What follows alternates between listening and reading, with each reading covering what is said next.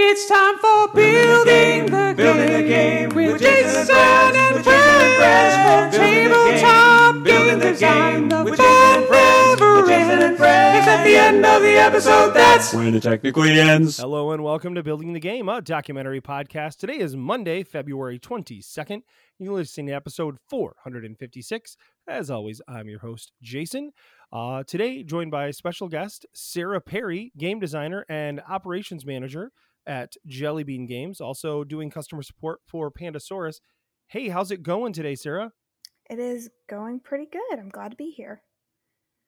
Yeah, thanks for joining us, joining me, joining the podcast, the royal we.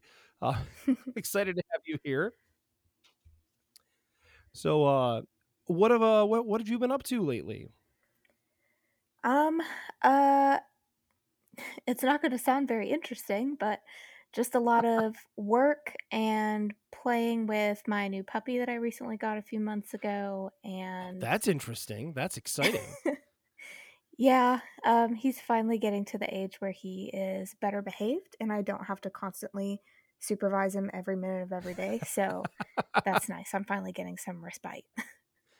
Right. That is good. I felt that way about my kids when they got to a certain age. Also our dog, but it is nice. You have that feeling of like, I can walk out of the room and they're not going to, tear something up, be it kids or dogs, right? Yeah. So, where I forgot to ask you when we were chatting before, whereabouts are you located in the country? I am in Birmingham, Alabama. Oh, all right. Yeah, I heard the Southern accent, and I was hoping you were in Texas because of all the problems. But I assume we wouldn't be talking if you were in Texas because you wouldn't have power, possibly. My gosh, it's horrible everything happening down there. Yeah, it is. And Alabama is getting not as bad, but also pretty bad. Like the other day, it snowed for maybe the second time I've seen in like the last 10 or 15 years I've been here. Like it is, everybody's unprepared. Oh yeah. Yeah, I've been in states before that don't normally get snow when it snowed. It's just pandemonium because, I mean, if you're not used to it, snow is debilitating, frankly. Mm-hmm. So I live in Kalamazoo, Michigan, as the listeners know. And so we've gotten about 1.5 feet of snow in the last week, which we had one school snow day during that time. Because it's just, I mean, that's not very abnormal here. They usually shut us down if there's too much snow, or it actually got down this morning. I woke up, it was -9. Wow. Which was thankful that we're all locked in the house and we can't go anywhere anyways. So my dog was not happy about it, but yeah, my puppy has not been happy that we have not been going outside for like the last week. Right. I'm sure the puppy doesn't mind a little bit of snow going outside to use the bathroom and stuff because, as long as you don't have huge piles of it, they have to wade through. That's what my dog hates, is wading through the piles of snow. Have you had a chance to play any games lately? I have. So I actually just got a handful of games, which are probably like the first new games that I've gotten in a long time, which was very exciting. So I've been playing My City, which has been really fun. I was excited about it, and I knew that I was probably going to like it because I like tile placement-y kind of games. But I'm enjoying it even more than I thought I would, which is really nice. And then I got 2 new, what are they called? Like standalone missions. I forget the term for them, but for the Arkham Horror LCG. And oh, okay, yeah. Yeah, that is probably maybe my favorite game. So that has been very, very exciting. Very cool. My City, is that the Knizia Legacy game? I think so. I forget off the top of my head who designed it, but it's the Legacy one though, right? Where like each time the tiles fit differently, and then like you like draw some stuff on the board. Is that the one? got legacy aspects, yeah. So you can get Okay. different Okay. tiles throughout the game, and there's stickers that you put on the board and stuff. Cool. Cool. Yeah, I haven't I bought that and I just my wife and I haven't found time to sit down and actually like commit to playing it. Hmm. Um because I want to say each game session you have to play is about 45 minutes to an hour is what I think it said on the box. I don't know if that's accurate or not. I think it just depends on who you're playing with and how fast. So I play with my partner, and we can get a game done in like 20-25 minutes maybe. Like we go really fast. So we Oh, usually that's not bad at all. play like 3 or 4 in one sitting. So we're kind of blazing through it. Nice. That is that's cool. Yeah, I really want to check it out. I picked it up right away because I mean I also love tile placement games. I love city builders. Hmm. I like Knizia games, and I like games with a legacy aspect. That's because there's not so many of those games tend to be heavier than my taste in games or like that Hmm. my wife would want to play. So yeah, so this one looked a little lighter, and yeah, if you can do a game in 25-30 minutes, that is plenty light for me. Awesome. So, hey, today we were going to talk a bit about your role specifically as the operations manager for Jelly Beans Games, Jelly's Beans Games for Jelly Bean Games. I was really interested. We had got matched up to chat by Carla from Weird Giraffe, Hmm. and so yeah, I was super interested to kind of hear about what you do there and what that's like. We don't always get to, we've had a lot of people on the show who are, independent publishers who kind of do it all themselves. But this kind of next level, I'm excited to talk about that and find out a bit more about how a company like that is working and how, like, what you're doing within that as the operations manager. Yeah, so I have worn almost all the hats that are available at Jelly Beans. So I came on as customer support and then moved up to logistics coordinator and am now operations manager. So I've done a little bit of all the things. So as operations manager, I'm doing a lot more like higher level managerial type stuff. So that's a lot of like managing timelines and making sure products are printing when they should be printing and shipping when they should be shipping, and working on like developing business best practices and systems and really making sure that the company is running as well oiled as it can. But I haven't been doing operations manager stuff for too long, so I actually just started about a month and a half ago. So the bulk of my time at Jelly Bean was spent as the logistics coordinator, where I handled like coordinating all of basically all of the shipping. So the process from when a game is ready to go to a printer all the way up until it ends up in somebody's table or at their mailbox or anything like that. So that was a lot of coordinating printing and like how many things we should print and how we should print them with our manufacturer, and then organizing between different logistics fulfillment partners around the world in different countries to say this is how many should go here, and here's all the shipping data and where all the games should be shipped to. A lot of like moving parts coordination type stuff. um, and now I'm doing a lot more of, like I said before, like a lot of the more high level manager stuff, which is just working with our new customer support person and then our new logistics coordinator to help with onboarding right now. But Mm-hmm. then just making sure that like everything is going how it should go. Yeah, yeah. I mean, you basically, especially when you're talking about in the logistics section there, I feel like you talked about all the scary stuff, right? Like all the stuff that scares people when they think about publishing a game. Yeah. Coordinating all that shipping and I know with Jellybean, you mentioned you coordinate to a lot of different points of delivery, right, within the world where you're Hmm. shipping to partners, correct, in other Hmm. countries, and that's correct me if I'm wrong, but that's how you get the deals where you can say like this is EU friendly or something like that, right? Where it's because it's shipping there instead of being like mailed there from here. Hmm. And a lot of that stuff is, it's really changing right now because of Brexit and the pandemic and all this other stuff. Shipping is a nightmare right now. But That's yeah. what I've heard. And not that it already wasn't, but now it's even worse. Yeah. So, gosh, obviously there are so many challenges with that. I mean, what kind of output does Jelly Bean have, like, in numbers of games per year? Is that something you can talk about? We typically try to do 4 products per year. So we Okay. usually launch a Kickstarter once every quarter.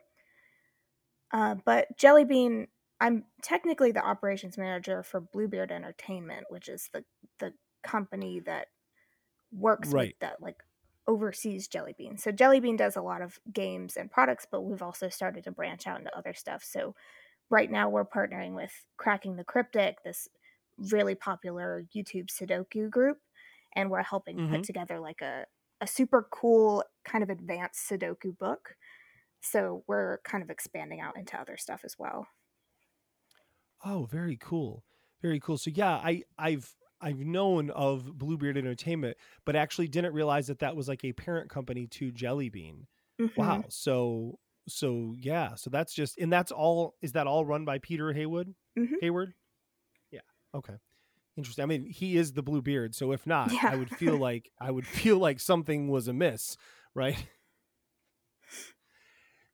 So wow, so that's a lot. That's, so 4 games a year. Yeah, I mean, that end of itself is, for a hobby game publisher, is that's, especially if you're doing Kickstarter for most of them, right? I mean, that is cranking out quite a bit of stuff, with every quarter. So when you're dealing with that, like do you go through like multiple printers? Are you typically working with the same manufacturers each time, or because the products vary, does it change?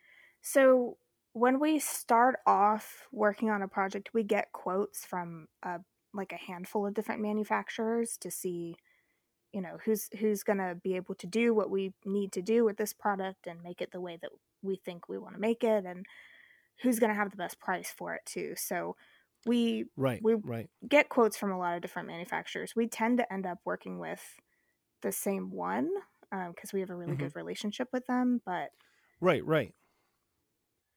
Yeah, I was just curious because thinking about hopping manufacturers also has to just add that extra wrinkle, right? Of mhm. who's doing this project, and oh my gosh.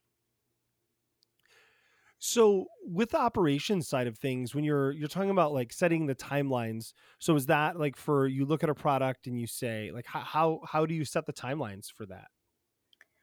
um, it it kind of depends. So usually we already know a year or so in advance of what we're probably going to do. Hmm. So last year we already knew the products that were going to be in our lineup for this year. So Right, that right. that definitely helps. Peter does a lot of the like Kickstarter timeline planning. Um, but a lot of it too is really taking I guess the tone of the world right now and trying to find out what products people want and will be well received by people Right. in the moment. So like, for example, Jelly Bean does a lot of party games that usually have like Right. higher, like 8-person player counts. Those are not going to be very well received right now. So Right, right. that But would there be will come a something we're not time doing. when that's going to be real big again. Hmm. Yeah, so Peter handles a lot of the, like, the timeline setting, but a lot of it is just like seeing, like, what is ready to be produced. So we always have like a bunch of different stuff in the timeline, but like in the pipeline, but what is actually ready to, become public facing, and then taking the tone and seeing like what do we think is good for this moment. Right, right. And is that, I mean, like, I have to imagine that that can be a logistical nightmare when you're planning on, because I mean, I wouldn't be surprised if you were planning on some games and then the pandemic hit and now suddenly you have to pivot and put those Mhm. on the back burner. And for most Kickstarter games, you're getting artwork and everything done ahead of time, right? So Mhm. you end up with a lot of stuff that you can't do anything with at the current moment. Is that correct? We have definitely been affected by the pandemic. I'll say that. So, Yeah, yeah. What or do you typically, I'm trying to remember with Jelly Bean, do you typically sell in, like, do you do any mass markets, or is it mostly hobby game stores, online conventions? we do a lot of sales primarily through Kickstarters, but we also have a website that we do sales through. We work with PSI for distributing out to small local game stores, and we are trying to get into bigger chains like Target and Barnes and Noble and stuff. Awesome. That Awesome. is, Well, y'all have a great line, so yeah, you mm-hmm. seem like a good fit for that. And I know, at least pre-pandemic, your convention booths were always great with good stuff at it. And yeah, I met Peter a couple times at those, chatting with him about stuff. And Mm-hmm. yeah, yeah. What do you think from the logistics standpoint? I'm curious, what when you were doing the logistics side of things, what was the most what was the most challenging parts of doing that? Ooh, what a question. I Uh, know, right? You can name a couple things, or if that's helpful, if you don't want to like have to rank them. um, let's see. So one of the biggest problems, I guess, logistically, like in terms of coordination, is making sure that all of the timelines for shipping are where they should be. So, for example, Jelly Hmm. Bean uses different fulfillment partners in different countries. So, we have a different fulfillment partner in the US than we do for Asia, and then a different one for Australia and New Zealand, and then a different one for the Hmm. EU, and now probably a different one for the UK. So Right. when our games are ready at the manufacturer, we have to split those up into different shipments. So the US games go out on a boat specifically for the US, and the Asia ones get on a truck, and the things going to the EU get on a different boat. So all of those things are moving in different times, and the port situations and congestion and stuff can really mess up when the boats are supposed to show up places. And Right. just getting to those different places takes different amounts of time. So it's something you really have to stay on top of to make sure that like where all the boats are and where everything is, and keep up with your fulfillment partners to make sure like if the US boat arrives before everything else, coordinate that shipment, but like keep an eye on everything else, and then when the EU stuff shows up, start that wave of fulfillment, but keep up with everything else. So it's a lot of like you have to be able to look at the big picture, but then also zero in on stuff to make sure everything's going to plan, because sometimes it will get kind of out of sync just because of the nature of international travel and shipping. um Right. the the boats are the hardest part, so that's like the logistical hard part. But the hardest part for me is when things are actually on the boat. So like they've left the manufacturer, and the fulfillment partners have the backer data and they're ready to ship as soon as the games get there, but you just have to wait. You just have to wait, sometimes like months, for the boats to show up. Right. And Right. it's so frustrating because it's like we're ready to go, just the boat just needs to get there. Right. Right. Yeah, and I mean, it's in your tracking like a half a dozen boats basically with each thing, with each product, right? If they're going to that many different ports. um Yeah, because I'm assuming it is, right? It's all separate boats. It's not like one boat just swinging by, dropping games off Yeah. at every port. That seems inefficient. Yeah, that's, now that you mention it though, that's one of the things I've seen on especially some of the larger Kickstarters that I've backed, where it's like, okay, all games should now be shipping to this country. Hmm. All games have arrived and should be shipping to that country, right? And it really, like, it's all dependent on how long it takes to get them to that specific country and get them Hmm. fulfilled by the partners. And there's lots of little stuff that can impede that process and slow it down. So different countries, their customs are Mm-hmm. harder than other countries, and um, the whole thing with the UK and the EU right now is really really messing Right. up any kind of shipping that goes on there. So the pandemic has severely impacted shipping. So it is constantly changing at the moment. Yeah, I have to imagine. I know that between the Brexit stuff, and then I know we had, over the last 4 years, we had the tariff war, stupid thing with China, where we were making things, like coming from China to here cost different prices, which I know was challenging for game companies importing things. Yeah, it all, gosh, there's so many things that have been topsy turvy, and then throw a pandemic on top of that just for good measure, to make it even more complex. Um, so yeah, and I'm assuming too, if you all are printing in China and stuff, you're consistently having to work around things like um, the New Year, like the hmm Lunar New Year there, right? And I know that they shut down for like a month or something like that. Is that correct? Generally, yeah. Some Okay. businesses sometimes shut down for shorter amounts of time, but basically, you Okay. can Okay. you can count the whole month of February out. Okay. Okay. Yeah, and I know that I've heard many times. Like I honestly don't know a ton about it, but I've heard from several different. We have to beat the new Lunar New Year. Like if we don't get it before then, we're gonna wait like until after then, right? And that's hmm a month delay. So, um, yeah, it's always interesting when you're doing things, in other countries where they observe different holidays and do things, different culturally and things. Do you deal a lot directly, either in the when you were doing the logistics job or when you were doing the operations job? Now, did you deal directly with communicating with manufacturers in China, or did you like have a U.S. liaison? I know different companies do it different ways. No, we just had two direct reps for our manufacturer that we typically work with. Oh, that's cool. That's cool. I was just curious because, like I said, I'm getting quotes for a game that I'm looking to kickstart. I've met companies where I'm talking to someone directly in China, or I'm talking to, like, they'll have a U.S. based person who you talk to, hmm who then talks to the people in China. And so it's interesting. Um, and even like, I'm assuming sometimes you were, as the logistics person, were you submitting for quotes and things like that as well? Then. Sometimes. So that's something that is more of an operations manager thing for Jelly Beans. Oh, okay. So our last operations manager was doing a lot of that, and I guess now Okay. So now now you that get is to do my job. it. Yes.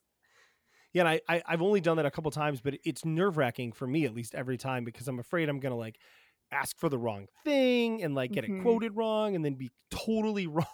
I'm assuming with the experience of working with the same companies and having made lots of games, that probably gets a bit easier. I would hope. Um, I mean, in general, I guess it's easier because like we have people that we work with and we kind of already know what to expect from their rates and their policies and stuff, and so between years it doesn't change too Right, much. right. But imposter syndrome is a Yes. beast, and it always makes me think that I'm quoting something wrong, or I'm doing something slightly off, and it's going to cause a huge problem that we just don't know about yet. Right, right. And that's, I mean, that's got to be one of the biggest fears of working in a position like that. I didn't even think about that. Like, but like, let's try and make it sound even more stressful here, Sarah. Like, I mean, if you quote something like off by like $1 a game somehow, like, I know that's a big number, especially for a smaller box game, but that's, I mean, that could be a huge amount hmm of money, depending on how many you print, and and so how successful yeah, your campaign is, because if you, right, let's say you're off $1, but you only sell 100 games, that's only $100 off. You sell 1,000 games, that's $1,000 off of right, your budget, and right, it just scales up from there. right. Yeah, yeah. You want to hope you're wrong in the right direction. Yeah, no, I have to imagine that's got to be nerve wracking, and I think that was one of my biggest fears was, and I researched doing some just printing here for some real small projects with the Game Crafter, and one of the biggest challenges I ran into was like trying to figure out their quoting. Like, okay, so it's going to cost this, and then I would be like, oh wait, no, I misunderstood that, and that made me really gun shy about like so when I was going to these printers and they were just like, oh, here's the cost, and I'm like, this feels too easy. I feel like I Mm-hmm. feel like I'm wrong. That's why you got to get those itemized quotes, especially Yes, for yes, and printers. Those are super helpful. right, and they did the last couple that I got. They were nice and itemized. One of the things I found really interesting was when I reached out to the one company for a quote. I just was like, "Here's my stuff," and they asked me like 2 questions and then said, "Here's your quote." And then I went to this other company and I said, like with those adjusted things, and was like, this is all they're going to need, and I gave it to them, and then they asked me like 30 questions and gave me a quote, and I was like, I feel like either one company's asking too many questions or one's not asking enough. And that also like struck me as like, oh no, is that Mm-hmm. bad? I would I would be more wary of somebody that's not asking enough questions. And that was my thought. I was like, you can't ask too many questions, right? I Yeah. mean, like we can't get too specific on what I'm looking for with a game. I mean, because realistically, like so here, actually, I'm curious about this. Do you all like when they print like a first copy, like a prototype, like or a pre-production copy? Is that what they call it? And then like airmail it to you? Yeah, so we get a couple of different samples along the way before we like mass produce. So we get white samples, which is basically they will make your game as it would be, except everything is white. So it's just a white box, Oh, whiteboard. So you can, that's basically just to check the materials and make sure they're what you want. And right. then That's really cool. you can get like digital color samples, so you can check to make sure the colors transfer right between what you send to what they're actually going to Mm-hmm. print. So you can get digital proofs for that. Some, if you want, you can get physical proofs for that too. So they can just send you a like one full printed copy of your game, so that you can check to make sure the materials are still good, the colors what you want, everything is cut right, like the die cuts are correct, and you can do that. Doing all of those steps does take time because they have to set their machines up and print it and then ship it to you, and you have to give feedback. And if it's not correct, and then you might have to do some more testing. So it takes time, but there are steps you can take along the way to make sure that everything looks how you want it to look. No, that makes sense. So, I mean, is that something, if I can ask, like, does it depend on the project to which ones you decide to do? Or do you always do them all? Or It depends. So there are stuff that we always do. So we always do digital proofs, right, and that makes sense. Yeah, like I digital figured color that. proofs. Um, Ideally, it would be great to hit all of those steps, but sometimes the timelines don't work and you have to cut out some. Right. Um, but it's all about, just figuring out what is possible with your timeline and also with your budget, because sometimes they charge for those samples too. Right, and I've heard that for like the actual like pre-production copy where it's like a real sample of like the full physical game, that can be quite pricey because like you said, they have to set everything up. Somebody had said to me that when you're doing smaller print runs of like say 2,000 games or less, that they're barely even charging you for the materials. What they're mostly charging you for is setting up those machines and Hmm. operating them and having the people run them. That's what most of your cost is. I don't know if that's true, but that's what somebody had said to me I think they were a smaller publisher said that. Yeah, it definitely does influence the cost. Right. Um, that's interesting though. Like I had no idea that the white sample was even a thing. And that's really intriguing to me. Um, that you'd get like this blank version of your game because especially if you've got weirdly cut bits or something or pieces and you need to know that they're Hmm. going to be fitting in a certain way, that makes total sense. Um, Yeah, that's super interesting. Um, yeah. So, so what do you think with thinking about the operations side of things that you're doing now? Um, when it comes to that, just do you think the same challenges? Are there other challenges specifically that you feel like are the big kind of hurdles to jump over when you're working on these projects? Does anything stand out as like the biggest hurdles? Um, I mean, the biggest hurdle for me, I guess, would be this is the first time I'm in more of like an independent kind of project manager kind of position where Yeah, I'm yeah, for helping sure. oversee all of the different things that are happening. So Mm-hmm. I have had in the past I've been like a really strong perfectionist. Like I need to have my hands on it to make sure that it's going right. Right, So right. I've gotten a lot better at that over time, and I've mellowed out a lot more. But that is something that it still like picks at the back of my brain when stuff is going Yep. on. So that is just like a personal thing that I'm having to handle. But a lot of it is just kind of figuring out how to best manage. Yeah, no, I spent about 20 years in the corporate world, and I knew several people who became project managers along the way, and the one I think that had the most trouble was a good friend of mine, and she was an analyst before that, and she very much was a perfectionist about things like just like you described, right? And switching to that role where suddenly you can't like understand every single piece of what's happening like every time, that's really a hard transition, like, because right, you're so used to relying on that and relying on those things, and now someone else is doing that part and you have to manage these other things, and that's for sure tough. And um yeah, because in the end, like as the operations manager or project manager or whatever you happen to be, you're still the one in charge of it, right? And you're the one that's saying this has to happen. It certainly is daunting. Hmm. There's also something almost kind of nice about it too. I mean, like I am still helping oversee these projects. So like ultimately, if things go wrong, I'm the one that's helping oversee it. So it is Right, part of right. my fault too. But there is also something nice about knowing like this aspect of shipping planning was super stressful, and now I am not the one that is doing it. Right, So right, that's right. kind of nice. You're like, I can be here to help when they need help, but I don't have to Uh-huh. actually do it. That's a good point. So the other thing I was interested about, you talked about you did customer support for Jelly Bean, and you still do some customer support for Pandasaurus. Hmm.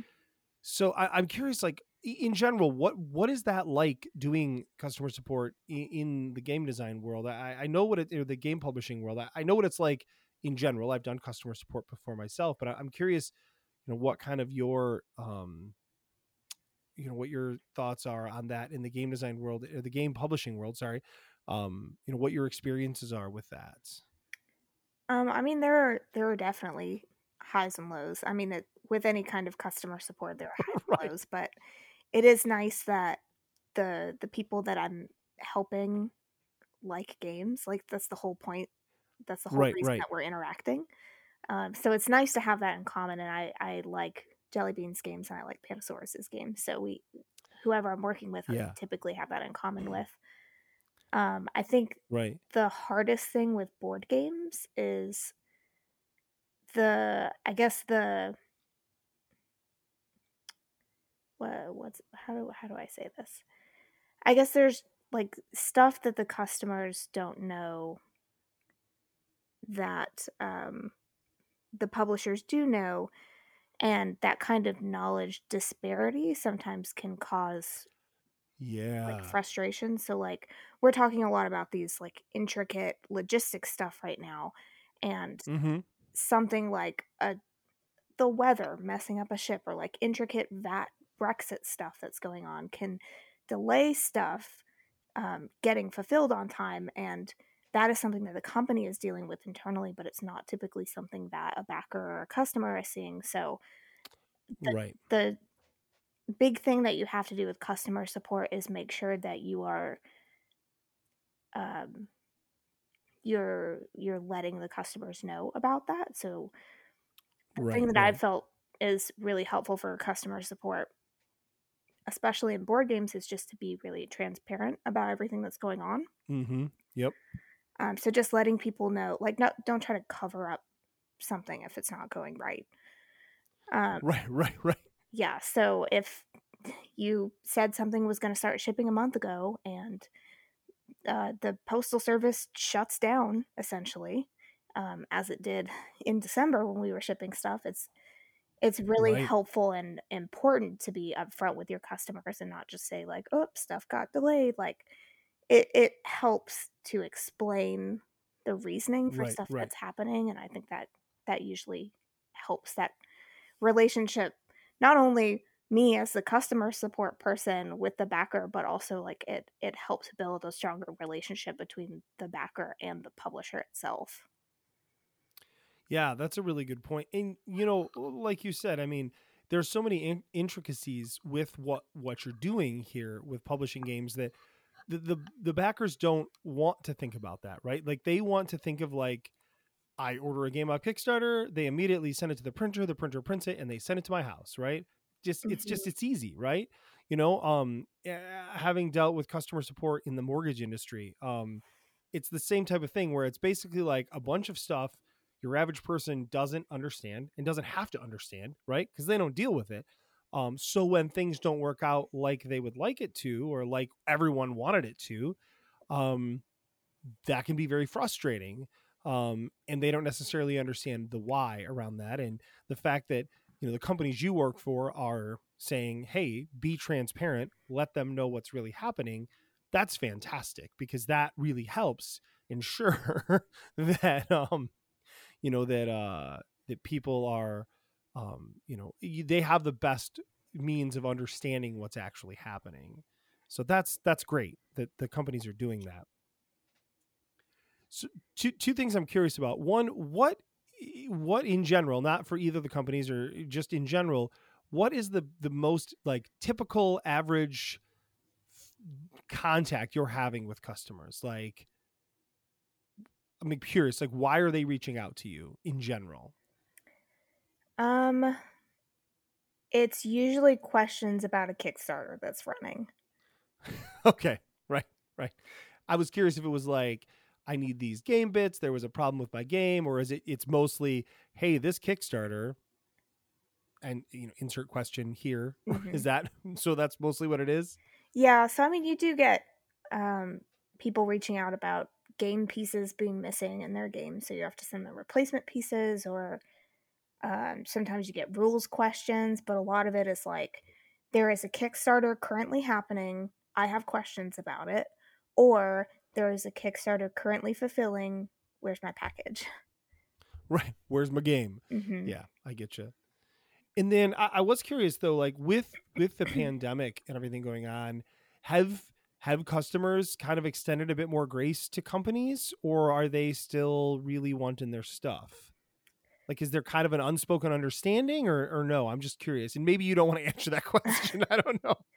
um, it's you see both. So some people are You very see both, right? understanding when there are Yeah. delays, and then some people are still like, this country has not had a problem, so surely your country must not have a problem either. Um, Oh yeah, yeah, yeah, yeah, yeah. so That's yeah, it's that's too it's bad. just But that, you know, different parts of the world are having different issues at different times. So some right, people are right. understanding when they're facing issues, and some people are not understanding, and that's, you know, it's just how it is. Yeah, it's that is something that's off game topic, but really that brings up to me is you were talking about how my country's having different experience than yours is. So why is your country not just having my experience? This woman was working. She's from New Zealand. She was working in the UK when the pandemic hit, and she said, "Well, this will blow over in a few months. I'm just going to keep working here. That's cool." And then 9 months later, she was like, "Yeah, I want to go home." So she went to New Zealand. She did her 2 week quarantine because required when you go to New Zealand to quarantine for 14 days. And she said it was the single weirdest experience she's had in her life because everything is normal. No one's wearing masks. People are just hanging out. They're greeting each other like normal. Everything's normal. because their country has got it under control, unlike our country that does not. So, or the UK also struggling. So that was it was very interesting to me, and I think that a lot of people don't realize that different places it's different, right? Things are, and that's normal. Like that's not even pandemic, right? I mean, you're sending games in Europe compared to here or in Asia or you know the UK or wherever, right? It's different, right? It's different everywhere. Yeah. And that makes logistics and timelines different, right? Yeah. Y'all be nice to your customer support people and your Right. publishers. We're trying. The world Right. is a mess. We want to get your games to you.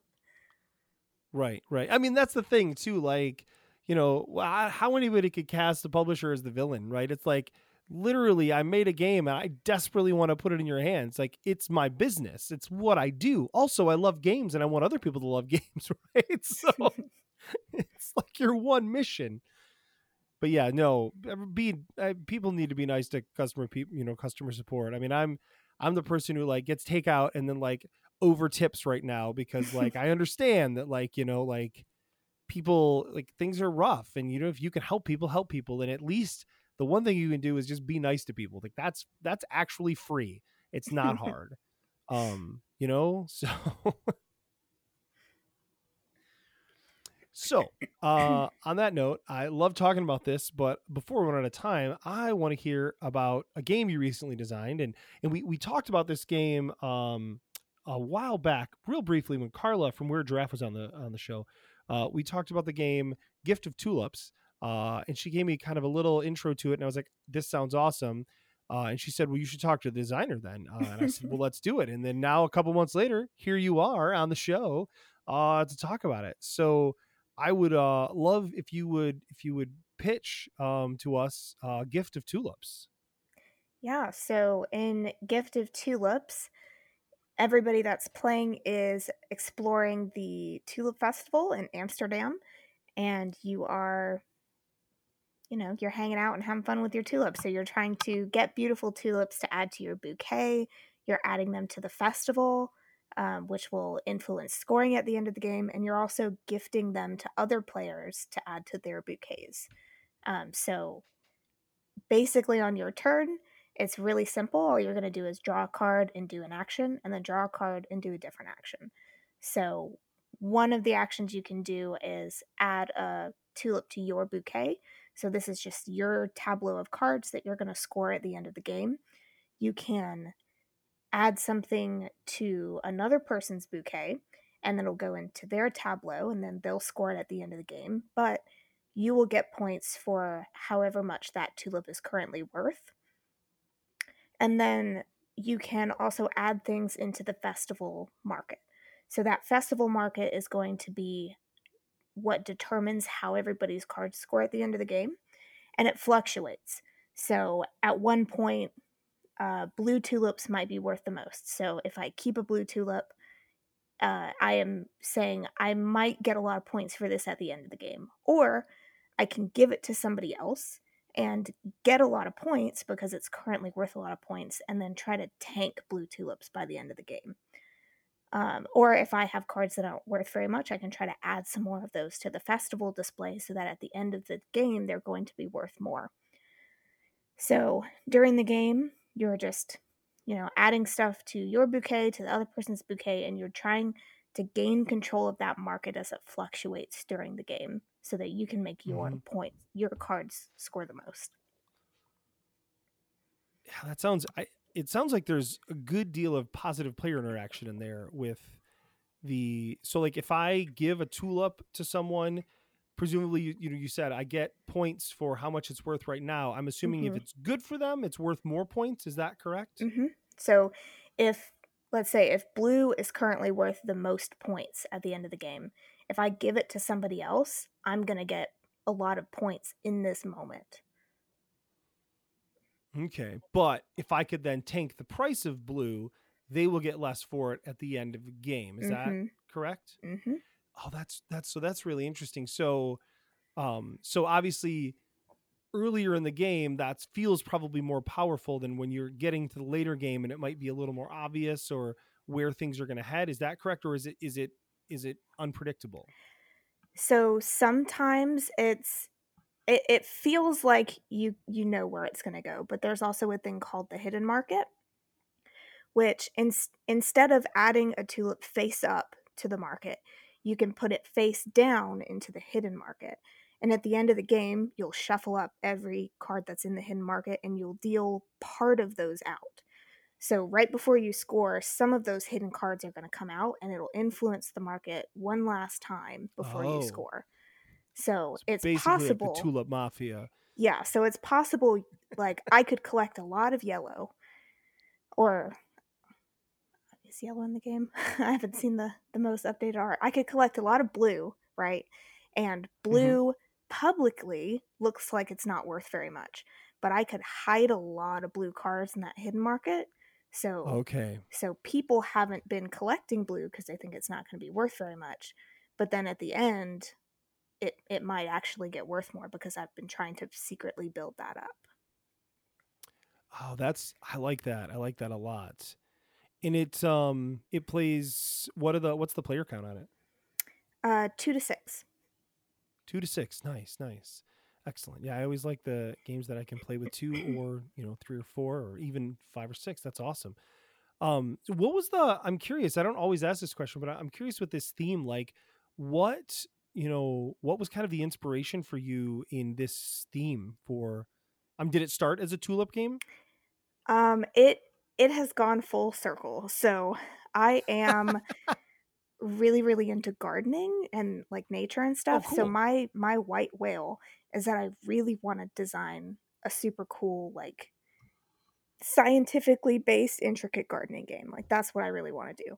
So Nice. literally every game I start off with starts with either gardening or animals as the theme. So it started off as gardening, and then it changed to a bunch of different stuff. So as the game mechanics changed, the theme didn't quite feel like it fit anymore, so I changed the theme to kind of fit more cohesively with what the game felt like. So for a while it was like dinosaur based, like you were building a dinosaur zoo. Um, I got really, really into the show Hilda on Netflix, so then I was like, I'm gonna just make this a Hilda game. Um, and then at some point at some point I had the game mechanics working really well, but I didn't quite have a theme that really fit that much anymore. So I was kind Mm-hmm. of looking around, and then there was some kind of prompt, I think, for a game design about traveling to different places. So the theme had to be related to traveling. So I thought that I was going to submit it for that. So I was like, Tulip Festival in Amsterdam. It's kind of gardening, um, but it's Yeah. also like traveling and fun. So it's gone full circle. That's fantastic. Yeah, I always love to hear the story of when a game, changes themes multiple times. And it's cool that this went back to a gardening theme after going all the way around. It sounds super interesting though. A lot of cool mechanics in there. I for one can't wait to try it. And it's gonna go on Kickstarter, I believe on March 2nd. Is that correct? hmm Awesome. So hopefully everyone will check that out. I know I will be checking that one out. That sounds really cool, and I'm excited to see. I can't wait to actually get out there and see the art and stuff on Kickstarter as well. So And Weird Giraffe always puts out good stuff. I'm sorry. Go yeah, ahead. so the game is fun. The game is great. You should totally play the game, but the art is so good. Like, it's Oh, so nice. beautiful. Awesome. Yeah, tulips are a really pretty flower, and like I mentioned to you before. I grew up by Holland, Michigan, where they have this huge tulip festival, and like just the rows and rows of tulips of different colors and stuff. They're just, yeah, they're just, yeah. I'm enamored by staring at them. So, yeah, I can't wait to see the art in this game. It sounds awesome. And my favorite part about the art is that famous Delft kind of style pattern where it's like the white and blue intricate, like on porcelain kind of stuff. Yeah. Yep. Yep. That is the back of the cards, and it is gorgeous. It looks so Oh, good. wow. Yeah, yeah, I know exactly what you're talking about. Yeah, yeah. That kind of that Dutch style with hmm yeah, I know exactly from the yeah. Yep. Oh, that's very cool. Awesome. Well, hey, Sarah, thanks again for coming on the show and chatting about what you do and your game and all of that. It was a good time. Mm-hmm. So, listeners, if you want to get in touch with us, you can find us at buildingthegamepodcast.com. There you can check out our Discord. There's a link under the Discord tab. Join our Discord community. It's a lot of fun. We talk about a lot of cool stuff. You can also find us at buildingthegamepodcast@gmail.com. You can find us on the Twitter at podcastbtg. I am at J.A. Slingerland. Sarah, what's your Twitter? Sarah Perry 96. There's no H in my name. It's just SARA. Everybody gets it confused. I have mistyped it several times and then went, I don't think there's an H there, and went look back like there is not, and taking it back off again. So awesome. So also listeners, you can find us of course on Facebook and all the podcasting places as well. You can also call us, I almost forgot that one, at 770-TEL-BTG. And until next time, we say good night. Good night. Building the game with Jason and friends, with Jason and friends. Building the game with Jason and friends, with Jason and friends. Dial 770-TEL-BTG. Please don't use the email.